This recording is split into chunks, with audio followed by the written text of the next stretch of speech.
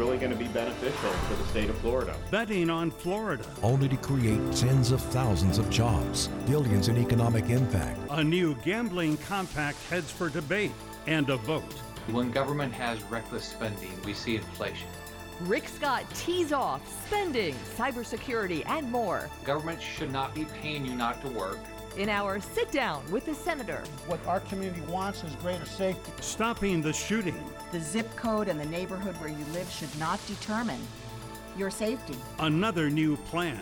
We're going to do it in a constitutionally lawful manner. We just gave someone almost $1 million. Costly farewell. His honesty, his integrity, his sheer hard work. A superintendent's expensive exit. If we had continued to 2023, which was the first offer of Mr. Runcie's attorney yesterday, we would have been looking at about $2 million. It's the big news of the week, this week in South Florida. Good morning. Glad you could join us. I'm Michael Putnam. I'm Glenna Milberg. Packed hour ahead, and we begin with Florida Senator Rick Scott this week doing what he did as governor, fighting government spending.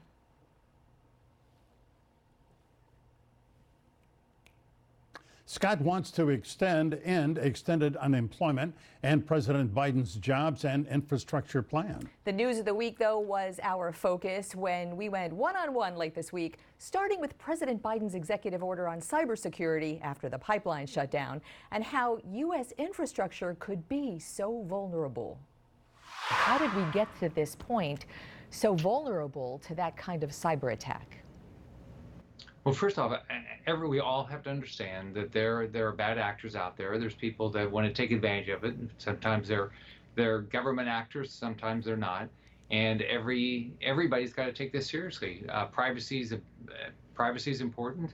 Making sure your system can't get hacked is important. And making sure that our significant adversaries like Russia and Communist China and Iran and Cuba, North Korea, we've got to hold them accountable, and we can't let them into our system.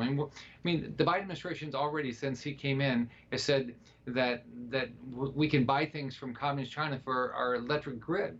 Does that make any sense? Well, this just doesn't make sense. You sit on Homeland Security. Can you give us any intel on how it's gotten to this point? I think it's just a lack of focus.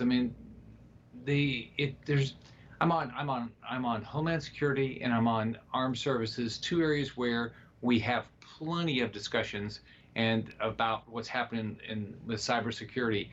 And Americans are just not focused enough. Government needs to make sure that everybody's focused. So it's, we're going to see more and more of this if we're not focused on this. And when it happens, we got to be all hands on deck. It's like a hurricane. So like if you're short of fuel, you got to get all hands on deck. How do we get more fuel in here? How do we get people better information? I do believe that one thing I've been frustrated with it, government at all levels, and I struggled to make sure this happened when I was governor, is always making sure people had good information. People are pretty smart if you give them good information, but if you put out no information, then people don't know what to do. That's an interesting point, because in South Florida was, practically speaking, unaffected by the attack and the lack of gas flow. And yet people didn't know that, and there was this huge run on gas because of some misinformation or disinformation. But I'm not sure, I don't want to put you on the spot if you haven't read that executive order, but generally speaking, it just lays out a lot of different standards, and a headline is, many more partnerships and closer partnerships between the government and private business when it comes to standards of software and cybersecurity. You are a business guy, that's your thing. How do you hear that? Well, first off, as a business person, it's your responsibility to make sure your system can't get hacked. Now, government ought to be helpful to you. They ought to make it they ought to make it easy for you to do this. I don't believe, as a general rule, government standards work, because what happens is the government's way too slow. It's you as a business person, you've got to figure out how to make sure your systems are not hacked. Now, when it happens, government can be part of it. They can help go after the bad actors. They can give people good information so they can make good informed decisions. But you are responsible in your business to make sure your system can't get hacked. But let's remember, Communist China has decided to be our adversary. They should not be part of any part of our grid. They should not be part of our delivery of fuel. They should not be part of our electrical grid. They should not be part of anything like this. Nothing. Russia shouldn't. The Iran shouldn't. So we have to all wake up and understand we have real adversaries. They want to dominate us. They don't like our way of life. Senator, I want to talk about, let's bring it home. I want to talk about a combination of last month. We got some unexpectedly low job numbers. That was kind of a temporary blow to the administration. And then coupled with this week's jump in consumer prices, I've seen reports that you've done, I've watched interviews that you've done, and you're framing this as the beginning of what might be runaway inflation. Why do you think that? Well, historically, when government has reckless spending, we see inflation. When government has reckless spending. I mean, the amount of money that we are spending now on things that it just doesn't make sense. We gave $350 billion to our states after they had no downturn in their revenues. Do you think any of that's going to get wasted? I mean, that's the taxpayers' money. Well, you know, Florida got a good chunk of that change. That's allowed, the state legislative session just finished, and that chunk of money before and what's coming allowed the legislature to do a lot of things, fill a lot of holes, give bonuses to first responders and teachers. But what I wanted to ask you is in this moment, might there be other factors at play, like to your point, like the stimulus? There's a lot of money in the economy now. People are so anxious to start spending normally again. There is some bottlenecks in the supply chains. So might it be, as simple as supply and demand economics, and might this be a temporary situation? Well, first off, as we know, it's always, I'm a business guy, it's always supply and demand. First off, government should not be paying you not to work. I mean, I said this last year when the CARES Act was passed. I tried to stop paying people more not to work than to work. We shouldn't be doing that. I've been talking to the Federal Department of Labor. It's the law that when you're off, if you don't get paid if you have a job, you don't get to quit and go on unemployment. So that needs to be enforced all across the country. It's causing all these things. You can't get enough workers. It's causing bottlenecks, it causes prices to come up. But on top of that, reckless spending forever. Reckless spending has always caused inflation. And so you saw the CPI numbers up over 4%, producer price index today over 6%. I mean, a poor family like mine growing up will have a hard time making ends meet. There's you've been with us on this program. We interview the newsmakers from both parties, and there is and always has been such a difference in philosophy in taxing and spending, and we see that playing out now. Might, though, this be a time unprecedented coming out of a pandemic? Might this be a time to sort of try something new, compromise a little bit, and see whether this primes the pump? Is there any appetite for that at all? I mean, Glenna, do you realize how much money we've spent? I mean, the federal government only collects $3.5 trillion a year. We had the best economy in our history, and we were still running deficits before COVID. And since then, we've committed over $6 trillion. Now they want to spend another $4 trillion. I mean, who's going to pay for this? I mean, I don't know who they think is going to pay for this. They say they're only going to raise taxes on people making over $400,000 a year. Do you realize they've already raised the taxes on people making, like the Uber drivers and DoorDash drivers in their first bill? This so-called COVID bill had nothing to do with COVID. And now, if you look at their spending, you will have to raise, I think, for somebody making more than $100,000 a year, you're going to have to raise their taxes something like $8,000 or $9,000 a year. Well, again, that philosophical difference. I mean, I think a lot of your opponents would point to the Trump tax cuts in 2017 that didn't really touch any of the 70 corporations that are paying zero tax because of loopholes. So that's a whole conversation and that philosophical divide for sure. Before I run out of time with you, I want to talk about just a couple of different things. I know you and I were in Israel on the same trip a few years ago when the embassy was moved to Jerusalem, when Jerusalem was recognized as a capital by President Trump. Such a different, again, philosophy between administrations, and now we're watching something riveting South Florida right now, just this escalation in violence between Israel and the Palestinians. And this, it's a complicated dynamic for sure. It seems like Hamas is really capitalizing on what started as these protests over the settlements. I want to get your sort of perspective on how you see in this moment what has been such a chronic and transigent issue now with a very new dynamic and a new administration coming in. Well, it's caused by one person, Joe Biden. I mean, here's a guy that is trying to go back to work with Iran when they're the biggest state sponsor of terrorism. They're the biggest sponsor of Hamas and Hezbollah, right? And he wants to go back and somehow do business with them, all right, with no standards. He's even though the Palestinians, they don't work with Israel to try to make something happen. He wants to give them money. I mean, that's why this is happening. This is.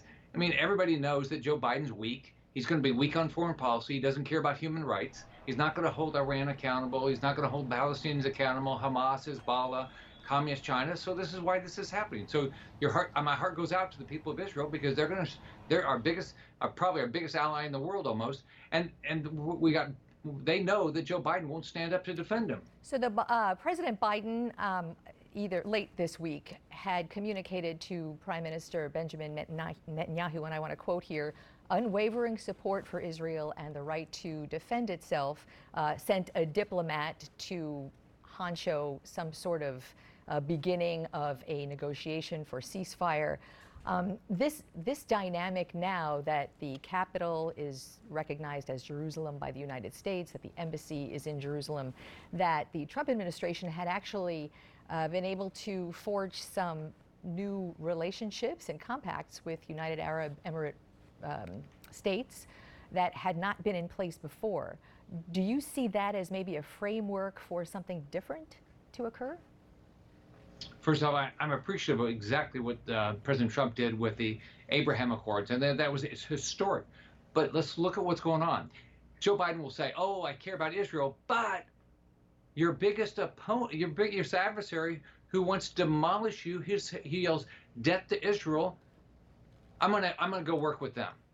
Or the Palestinians who don't want to work with Israel, "Oh, let me give you some money." I mean, first off, has Biden called on Hamas? Has he called them for what they are? Has he done anything about Hezbollah? I mean, look at those this. Those are on the state-sponsored terror list. So I am being told that my time is up with you, Senator, and I always value your time. And I hope you will come back soon and visit us because we have a lot more to talk about. So thank you so much. Hi, Glenda. Take care. Take care. And up next, masks coming off, COVID numbers down, gun violence up. A lot on the plate of Miami-Dade Mayor Daniela Levine Cava, and she's going to join us next.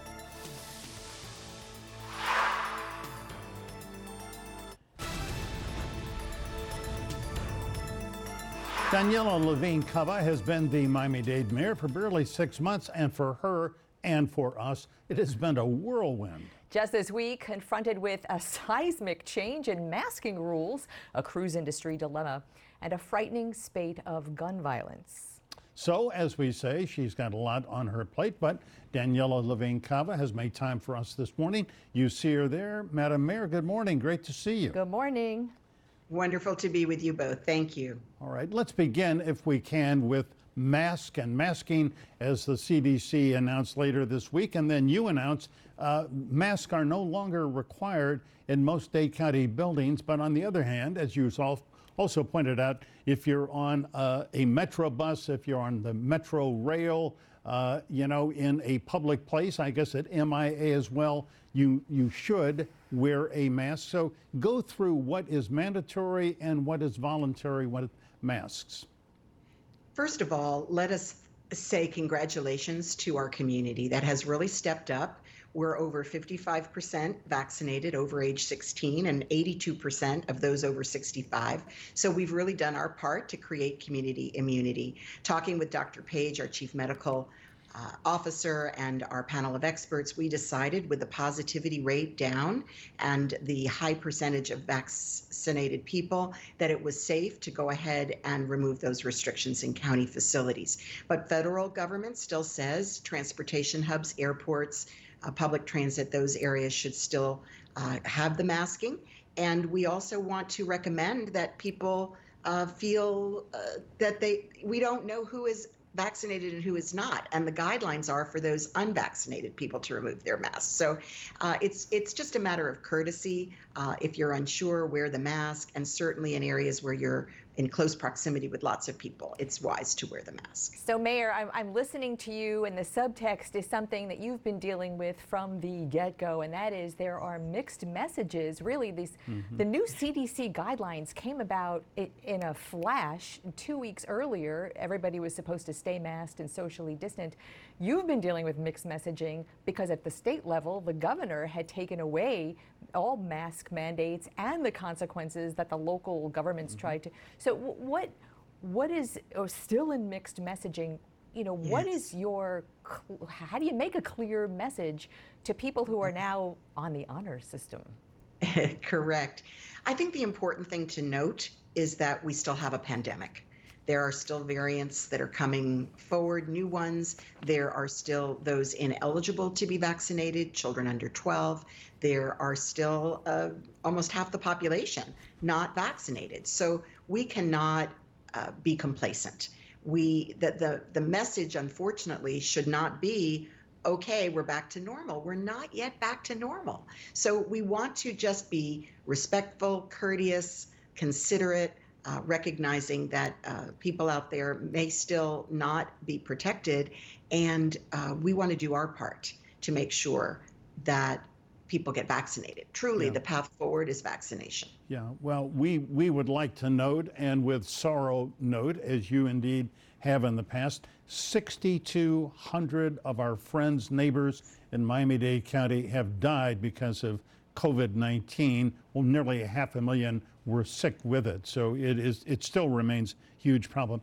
Mayor, let me ask you about cruise ships. It's a huge part of the South Florida economy. You have been encouraging ways to get the cruise ships back out to work, sailing, with the passengers.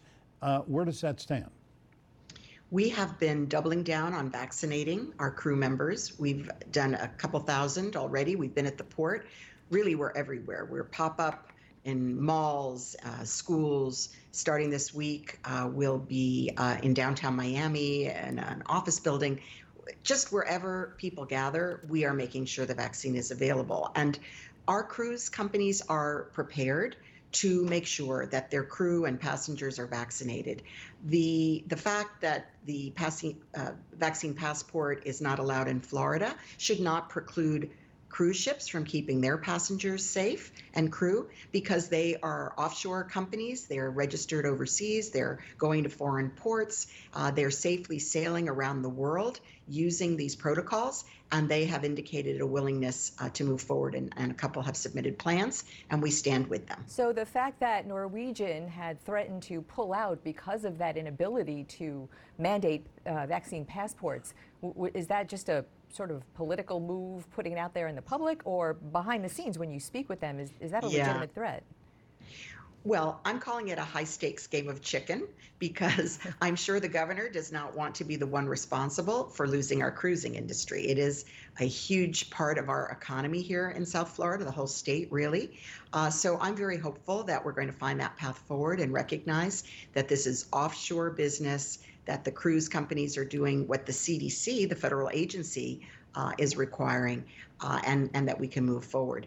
In the meantime, these companies are sailing from other ports. So the question is, will that be a temporary move or a long-term move? Yeah. Mayor Levine-Cava, let's talk about gun violence. For years, it has been at epidemic levels in Miami-Dade County, but it seems to have been a terrible increase, a surge in gun violence, particularly involving young people. Over the last several months, it's up 11%, I believe, just so far through May over what it was last year. And you have announced a new plan to address gun violence, particularly in about 4 or 5 zip codes. What is your plan? How are you going to pay for it? Look, violence is up, like you say, across the country. Unfortunately, this pandemic has created conditions that have led to more violence. And we can't tolerate it. We must work together on the prevention side, as well as finding those who are perpetrating the violence. So I come from a social work background. You know, I'm a public interest lawyer and social worker, and I've spent a lifetime trying to make sure that children had opportunities for a better life. And so fortunately, with the FTX naming of the arena comes $90 million over 19 years. And with the leadership of the commission, Commissioner Hardiman was the original architect of moving forward with an anti-violence and anti-poverty program. We've put together the Peace and Prosperity Plan. And this will address, first and foremost, our young people, those at high risk of a violent lifestyle, and move them into jobs and life skill training. We're really excited to move forward with it this year. It's proven program to reduce violence, Fit to Lead, and our summer internship programs, and hopefully the board will be moving forward. Mayor, while you were speaking, we were looking at a press conference, video from a press conference that you were there, Miami's police chief. You were announcing this 5 zip code, and they were announcing 5 zip codes in Miami for an intensive police presence, 130 extra officers and manpower. And briefly, that's been done. A couple of years ago in the Miami-Dade public housing, Liberty Square, exactly that sort of operation was targeted.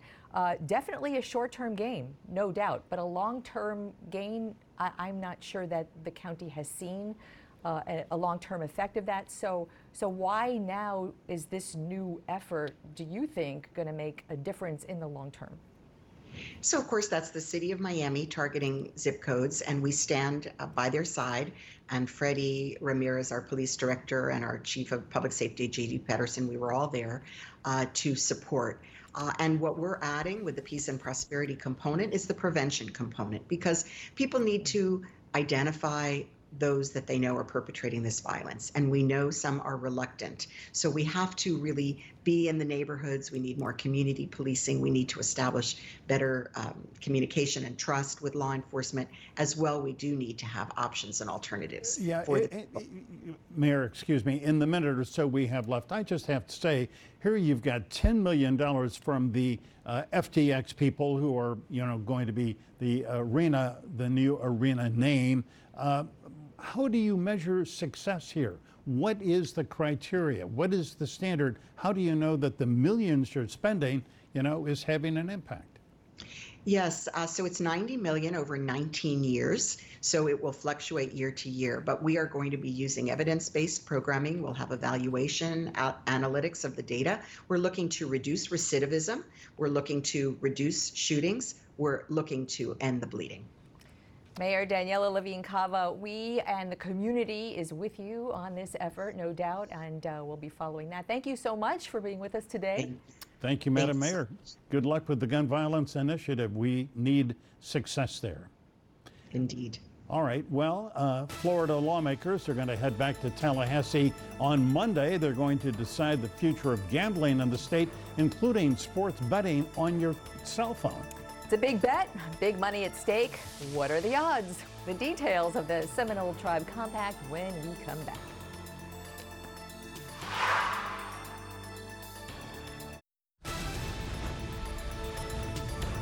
The state legislature is going to convene tomorrow in Tallahassee for a special session on gambling. They will consider a new compact that's already been signed by the governor and the Seminole Tribe. It's got to be ratified. It outlines the biggest expansion of gambling in more than a decade for $2.5 billion to the state over the next 5 years.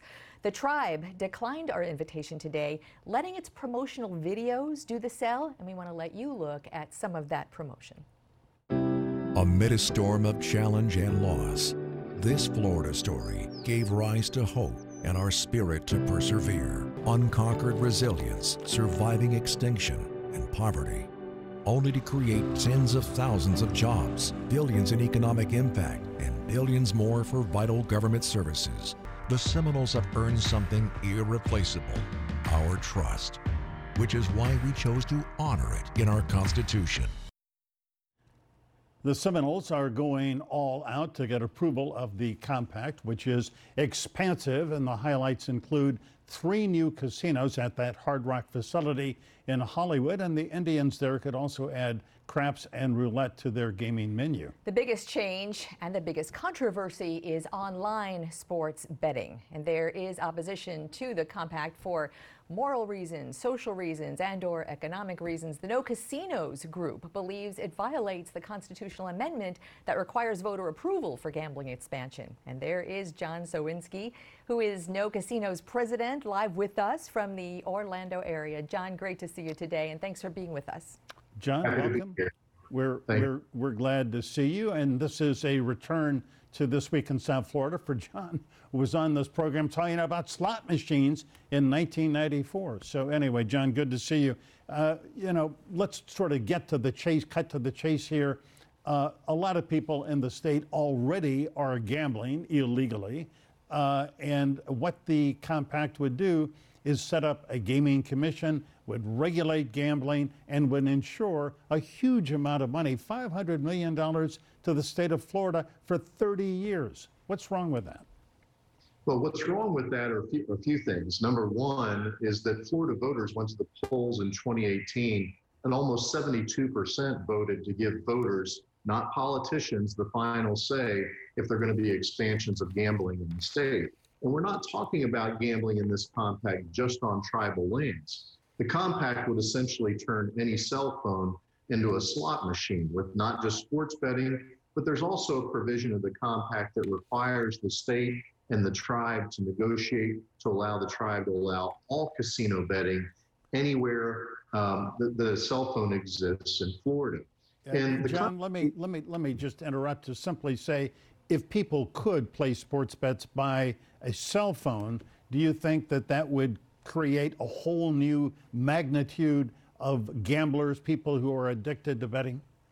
Absolutely, and the statistics bear that out. The only mature market for this type of sports betting is in England, and what they have found there is that kids, almost over half of the kids have a betting app on their phone, and 9% say they've betted in the last week. These are 11 to 16-year-olds. And so when we legalize more gambling within a state, we also increase the amount of illegal gambling that goes on.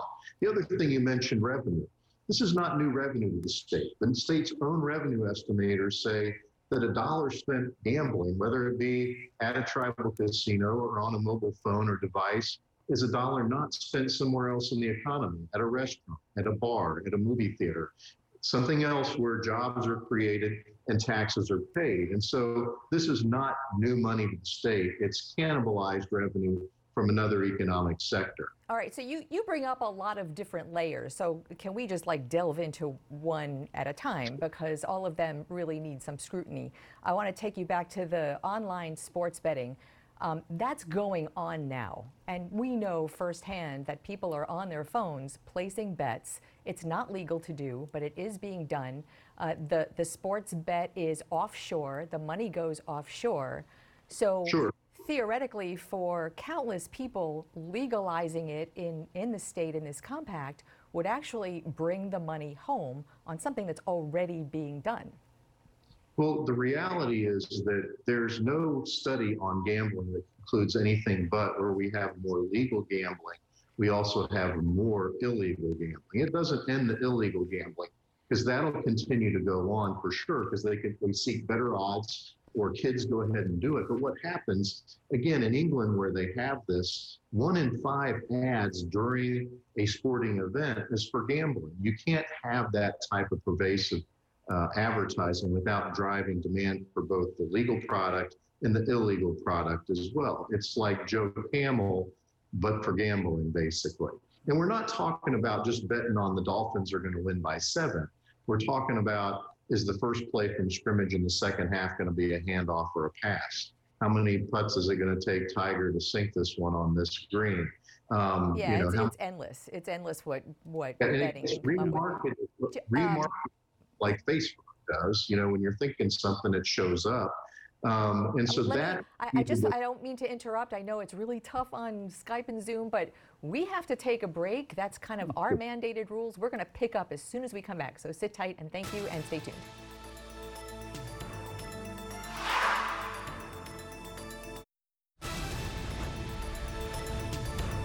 On this Sunday, we are speaking with John Sawinski, the president of No Casinos. John, we're glad you're here. Let's talk a little about Amendment 3, 2018. 72% of Florida voters approved Amendment 3 to the Constitution, which says that casino gambling can't be expanded in Florida without voter approval. The governor and the Seminole Tribe say this does not violate Amendment 3. What's your opinion? I think, frankly, it doesn't pass the sniff test. The compact relies on the illusion that if the file server that serves up the game is on tribal lands, that it doesn't matter where the bettor is, that the bettor could be anywhere in Florida. That doesn't comport with U.S. Supreme Court decisions on this matter. It doesn't comport with U.S. District Court decisions on this matter. It doesn't comport with common sense. Florida voters, and the intention of Florida voters was that if any form of casino gambling is going to be legalized in the state, that it requires voter approval. And hey, John, can I brought the amendment out here with me. So yep. I want to read that portion just so everybody is on the same page. It says, nothing shall limit the ability of the state or Native American tribes to negotiate gaming compacts pursuant to the Federal Indian Gaming Regulatory Act, which oversees Indian gaming, for the conduct of casino gambling on tribal lands or to effect any existing gambling on tribal lands pursuant to the compacts. So I know, to your point, the mobile betting, internet betting is not on tribal lands, but the server is. But do you think the intent of that clause gives the tribe the ability to do things like that without violating the voter mandate? It clearly does not. It clearly requires voter approval because not only the phrase on tribal lands, but also the phrase pursuant to the Federal Indian Gaming Regulatory Act. The Federal Indian Gaming Regulatory Act does not allow states and tribes to legalize gambling on tribal lands that are not otherwise legal within the state. It's a condition of the Indian Gaming Regulatory Act that it first be legal within the state in order for it to fall under the compact and be legal on tribal lands. The purpose of the Indian Gaming Regulatory Act is to make sure that Native American tribes are not deprived of forms of gambling that are otherwise legal within that state, not to grant new forms of games that are not legal for others to play. So how the tribe got poker in the first place was that poker betting in private residences was legalized by the legislature back in the 1980s. That's how they had video lottery and video pull tab, was because of the Florida lottery. It's why they have slot machines, because the slot machine amendment that passed in 2004. And so this inventing out of whole cloth is not pursuant to IGRA, and the sports betting component and the piece, the full online betting, casino betting component that's in the miscellaneous section of the compact doesn't exist on tribal land. So it violates the Constitution in multiple ways. Yeah, we want to point out here before the conversation ends what Glenna said at the beginning, which is the Seminole Tribe declined our invitation to have a representative here. So we are trying to make sure it's not a one-sided conversation with John Sawinski. John, what about the portability issue? Jeffrey Sofer, the owner of the Fontainebleau Hotel, owns the Big Easy Casino in Hallandale Beach. He has, at least for the last year, lobbying hard to move that license down to the Fontainebleau.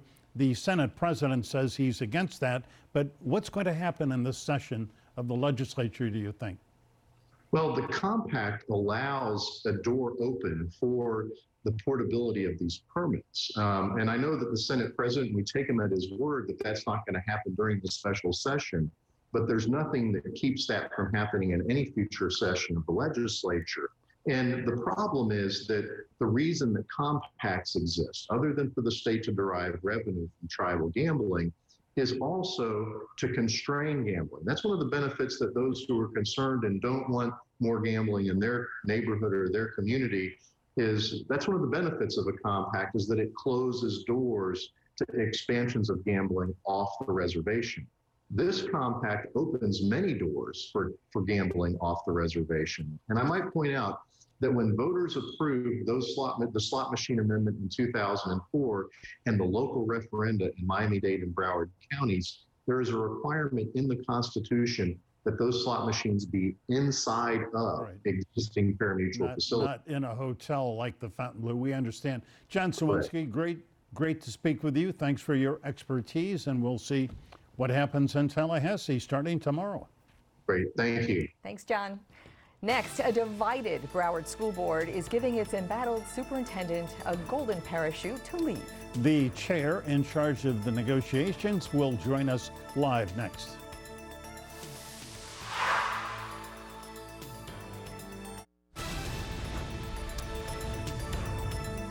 Trying to find the right formula to pay off and then get rid of Broward Superintendent Robert Runcie was tricky business. Superintendent Runcie resigned as he fights a charge that he lied during grand jury testimony. The separation is complicated, legally and politically. Broward School Board Chair Dr. Roslyn Osgood led those negotiations. She is here with us live. Dr. Osgood, great to see you this morning. Great to see you as well this morning, Glenna and Michael. Thank you, Dr. Osgood. Let's begin sort of with this tough job that you did with the help of the Miami-Dade legal counsel, the head lawyer for Miami-Dade County Public Schools. $754,900 is the severance package for Robert Runcie. Is that fair to him? Is it fair to the taxpayers of Broward County? The school board believes so, Michael. That $754,900 is comprised of several components. As you know, Mr. Runcie earns an annual salary of $356,201 for a 244-day contract. The amount that was agreed upon in the negotiations was comprised of $261,840, which Mr. Runcie had already earned as of May 1st, another 90 days pay in compensation for the 90 days that the board agreed that he would continue to serve in the amount of $170,547, 20 weeks of severance pay, which is allowable by the Florida statute. That amount is $217,513. And then the remaining balance of $105,000 is for attorney fees and $80,000 to go toward the Florida retirement system. Dr. Osgood, you sound like a human calculator. And when you put it so bluntly like that, I will say, you know, there's a line item by line item reason behind all of this. I just want to kind of put the headline on it that we saw this week. People were kind of shocked when they saw that number. But to your point, this is what a school district does contractually. Broward and every other school district, you know, administration makes a certain amount of money. And I don't think taxpayers are really clued in on that until something like this occurs. What do you say to that?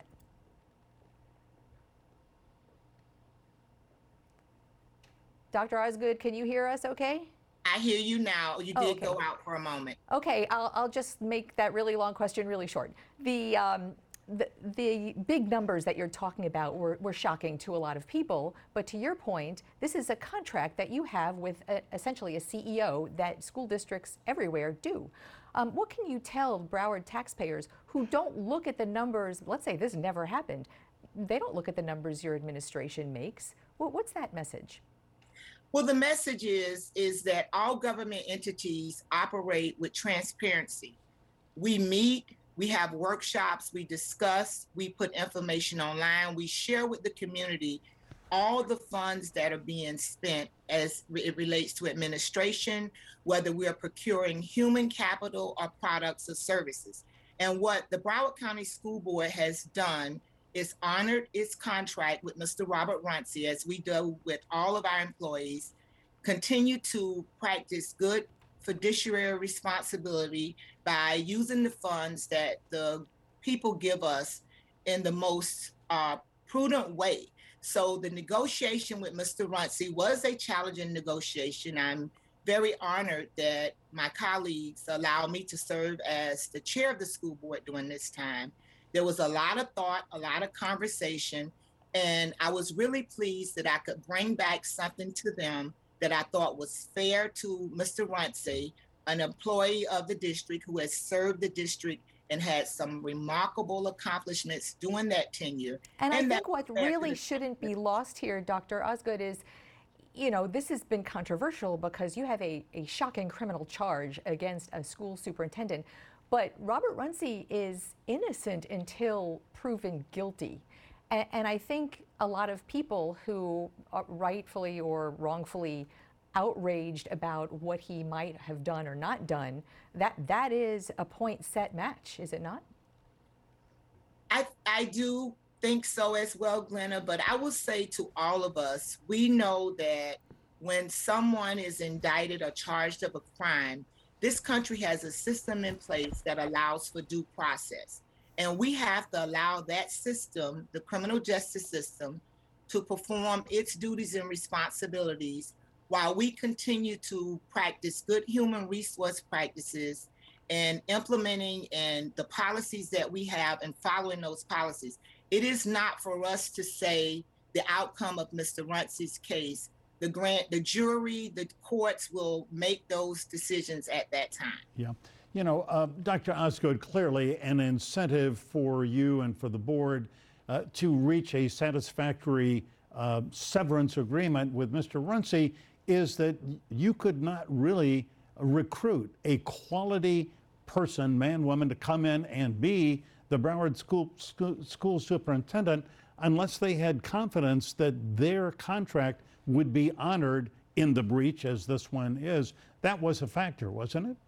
It was a major factor, Michael, because as we move forward, we're going to need a leader for our school district. And people all over the nation are watching. They're watching how we handled this moment. They're watching if the board was going to be true to the contract that it had in place. And as we look to hire the next superintendent, it'll be very interesting when we get into the numbers of what that amount is going to cost us to get somebody that's qualified and capable of continuing to move our district forward. So speaking of moving the district forward in the minute or so that we have left, Broward parents and taxpayers are looking at this district and wondering what comes next. You have the superintendent has 90 days for this transition. Who is going to be in that seat? How are you going to do this as successfully as possible? You've got a host of other issues like the pandemic and coming back from the masking. You've got a divided board with parents who lost and families who lost people in Parkland. What does the next month and right up to the next school year, how is that going to be managed? And I know that in a minute that's a tough one, but I'll just hand that to you. Well, we'll continue to use the adaptive problem solving measure where we have workshops and we collectively discuss and share ideas. And then we go to a board meeting and we vote during the democratic process of the majority vote winning. We are moving very expeditiously to have an interim superintendent and a permanent superintendent. But we're also taking our time and doing the due diligence and our research to make sure that we get a person that is qualified and capable of moving the district forward. So we will continue to lead as we have done through the pandemic and other crises of the school district with conversations following a process that this nation is set in place as a democracy. Dr. Rosalind Osgood, so good to have you with us today. Good luck with the search for a new superintendent. Thanks so much. Thank you, Micah and Glenna. You're quite welcome. All right, we'll be right back. Great to be with you today. Stay online with us 24/7 at local10.com. As always, stay informed, get involved. Have a great Sunday.